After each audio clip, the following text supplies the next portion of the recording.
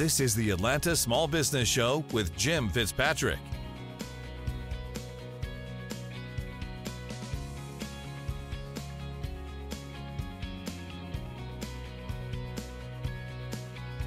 Hi everyone, Jim Fitzpatrick. Thanks so much for joining us on today's show. We have a real treat for you today. We're speaking to Olympic gold medalist Nikki Stone.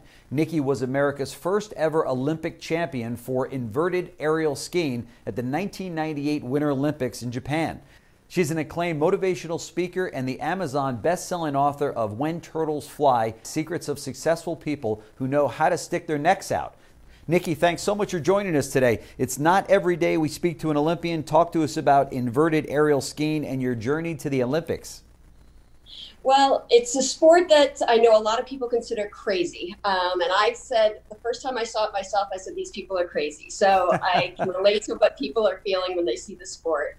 What we do is we go 40 to 50 miles an hour into a 10 to 12 foot tall wall. We flip over with skis on our feet and twist and turn and land on a 45-degree steep hill and ski away from the jump. Hopefully. Hopefully, I was going to say, that's assuming everything works out all right, right? Right. And I had a gymnastics and skiing background, so it was the perfect marriage to be able to start aerial skiing. And I actually didn't start it till I was 18 years old. Oh my gosh. Wow. I fell in love with the sport quickly and knew it was going to be the sport for me. That's incredible. There's got to be a lot of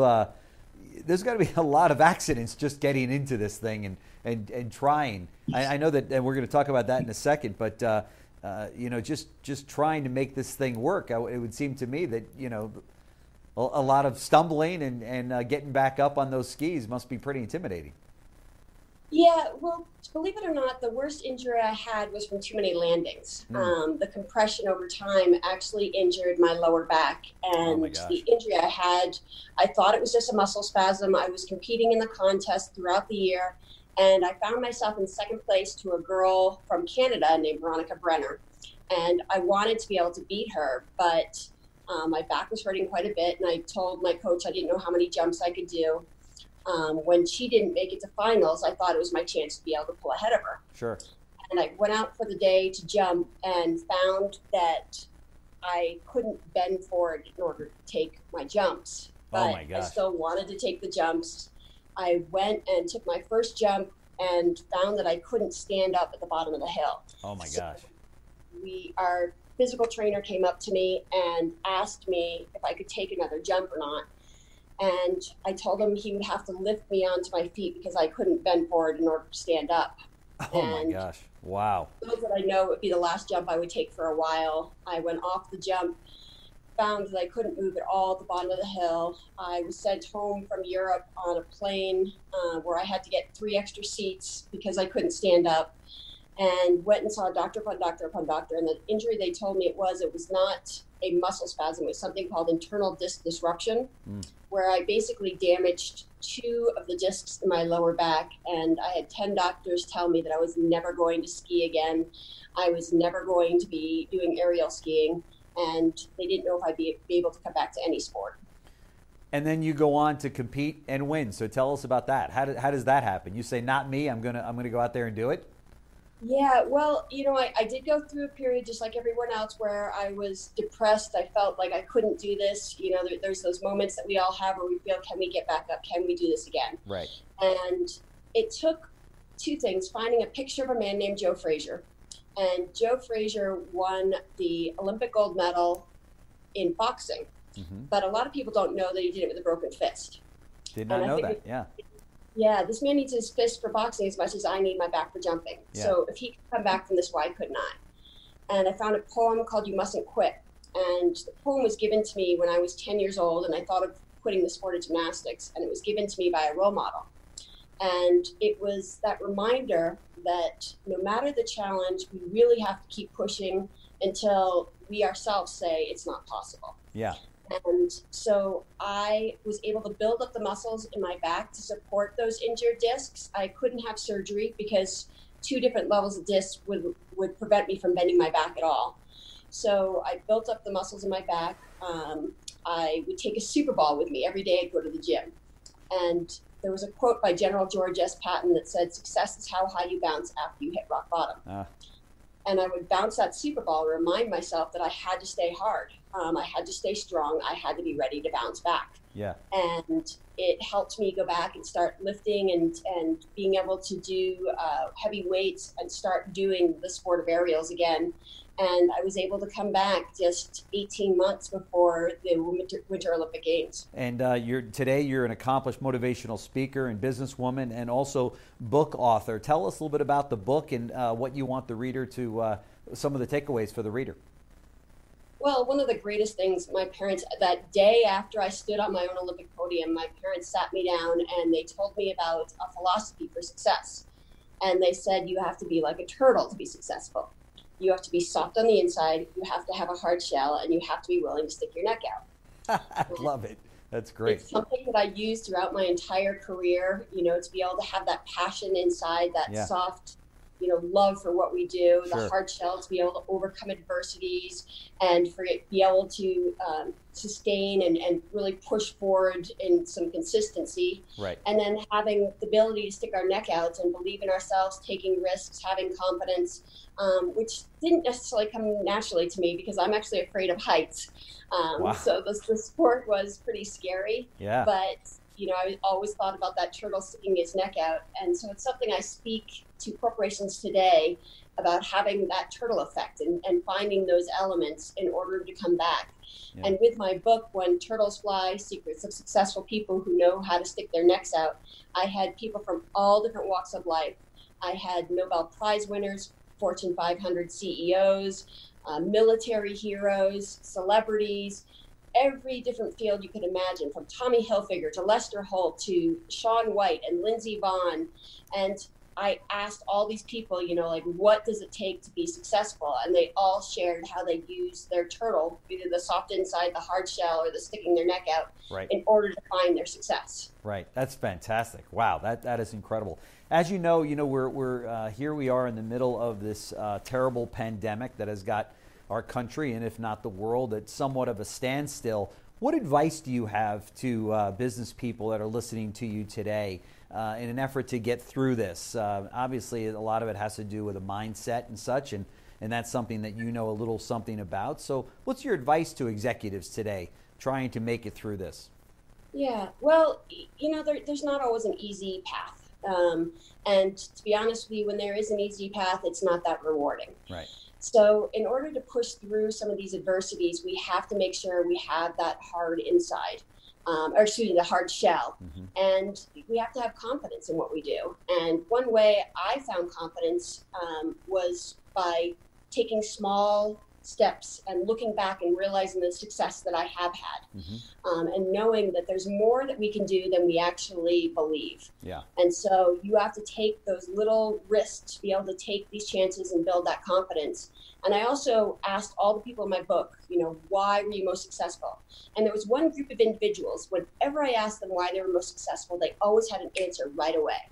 And that group of individuals was the athletes. Wow. And it's because they're constantly looking back at what made them successful, where their strengths are, what areas they need to improve. They have coaches helping them, videos to be able to do this. And so to take a page from the athletes, go out there and realize where your success lies and use that to be able to propel you forward in order to get through these next stages. Yeah, for sure. And now you're obviously, as I mentioned, an accomplished motivational speaker for companies all over the world. And now even your business must be somewhat on hold, right? Because of the so many conventions and business meetings, being canceled during these times, right? Yes, most definitely. I really love getting in front of an audience. I love to be able to see the reaction of people. And we have started doing speeches that are actually through videos. And it's still great to be able to connect with people. And the greatest reward for me is someone coming up to me afterwards and saying they changed something in their life because of something I said. Yeah. And it's not just me sharing my story, it's the feedback and the correspondence and the connection that we can have with people all over the world. Yeah. We're all going through these struggles together. It's not something that we get through ourselves. We have to use a teamwork and a support system in order to get to that next level. And it's something that even as an individual in an individual sport, I realized there were so many people that could help me stand on top of the podium. You know, I needed my coaches, I needed my family, I needed my friends, I needed doctors, teammates, all these people that would help me to be able to become successful. Right. And it's the same thing we need in our personal lives. We have to make sure we have that support system and utilize it, because we are social creatures, and, you know, we're all craving, you know, that touch and that connection. And we just have to find different ways to get it. Yeah, for sure. You know, as a young person, you win the Olympic gold, which, you know, everybody knows that that's the pinnacle, right? How do you keep your motivation to say, okay, now I want to conquer another field and become a speaker, or become a consultant, or a book author? I mean, most people look at you and look at that situation and say, you've arrived, and you were probably in your early 20s, I would imagine, right? Right. I was in my mid-20s. Okay. And believe it or not, I had written a thesis in college. And in order to graduate with honors, we had to write a thesis at Union College. Okay. And I wrote my thesis on elite female athletes' retirement from sport. And the psychology behind this retirement. And so I thought I had it all figured out. You know, I had this understanding. I know what people needed. You know, what they said is you need a new focus, you know, in line with what I said with the goals that we're setting for ourselves. Sure. And so I thought I had this all in place, and I completely fell apart. You know, there was a time that, you know, I broke. And it's important for people to realize that the most successful people in the world have breaking points as well. That's right. And they have points where, you know, they feel defeated also.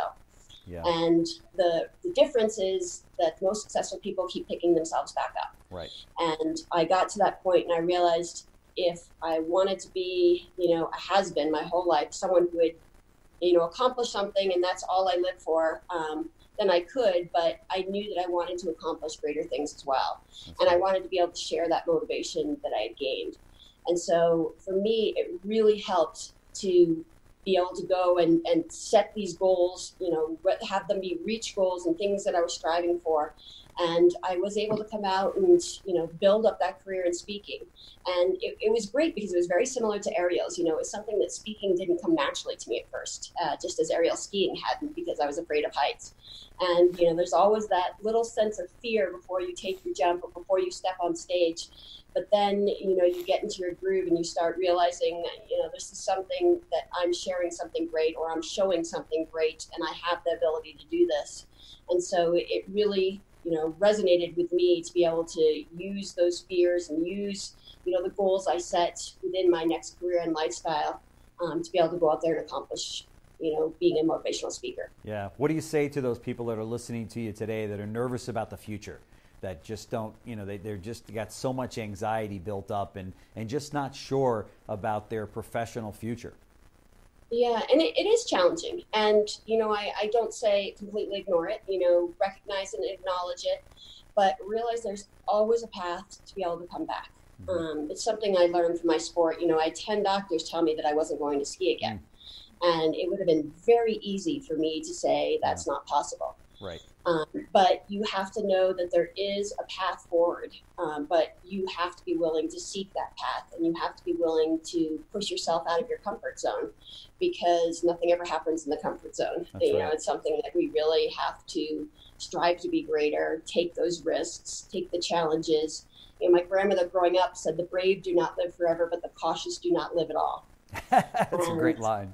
It is great. And I used it throughout my life to realize, you know, I have to take these risks, and it may not always come back to the way I want it to, but at least I'm living my life and feeling proud of what I've accomplished. Yeah, that's fantastic. The very inspiring Nikki Stone, Olympic gold medalist, motivational speaker, and best-selling author. I want to thank you so much for joining us on the show today. This has been a real treat for us. Thank you. It's been a pleasure, Jim. Thanks. ASBN is a part of the JBF Business Media family.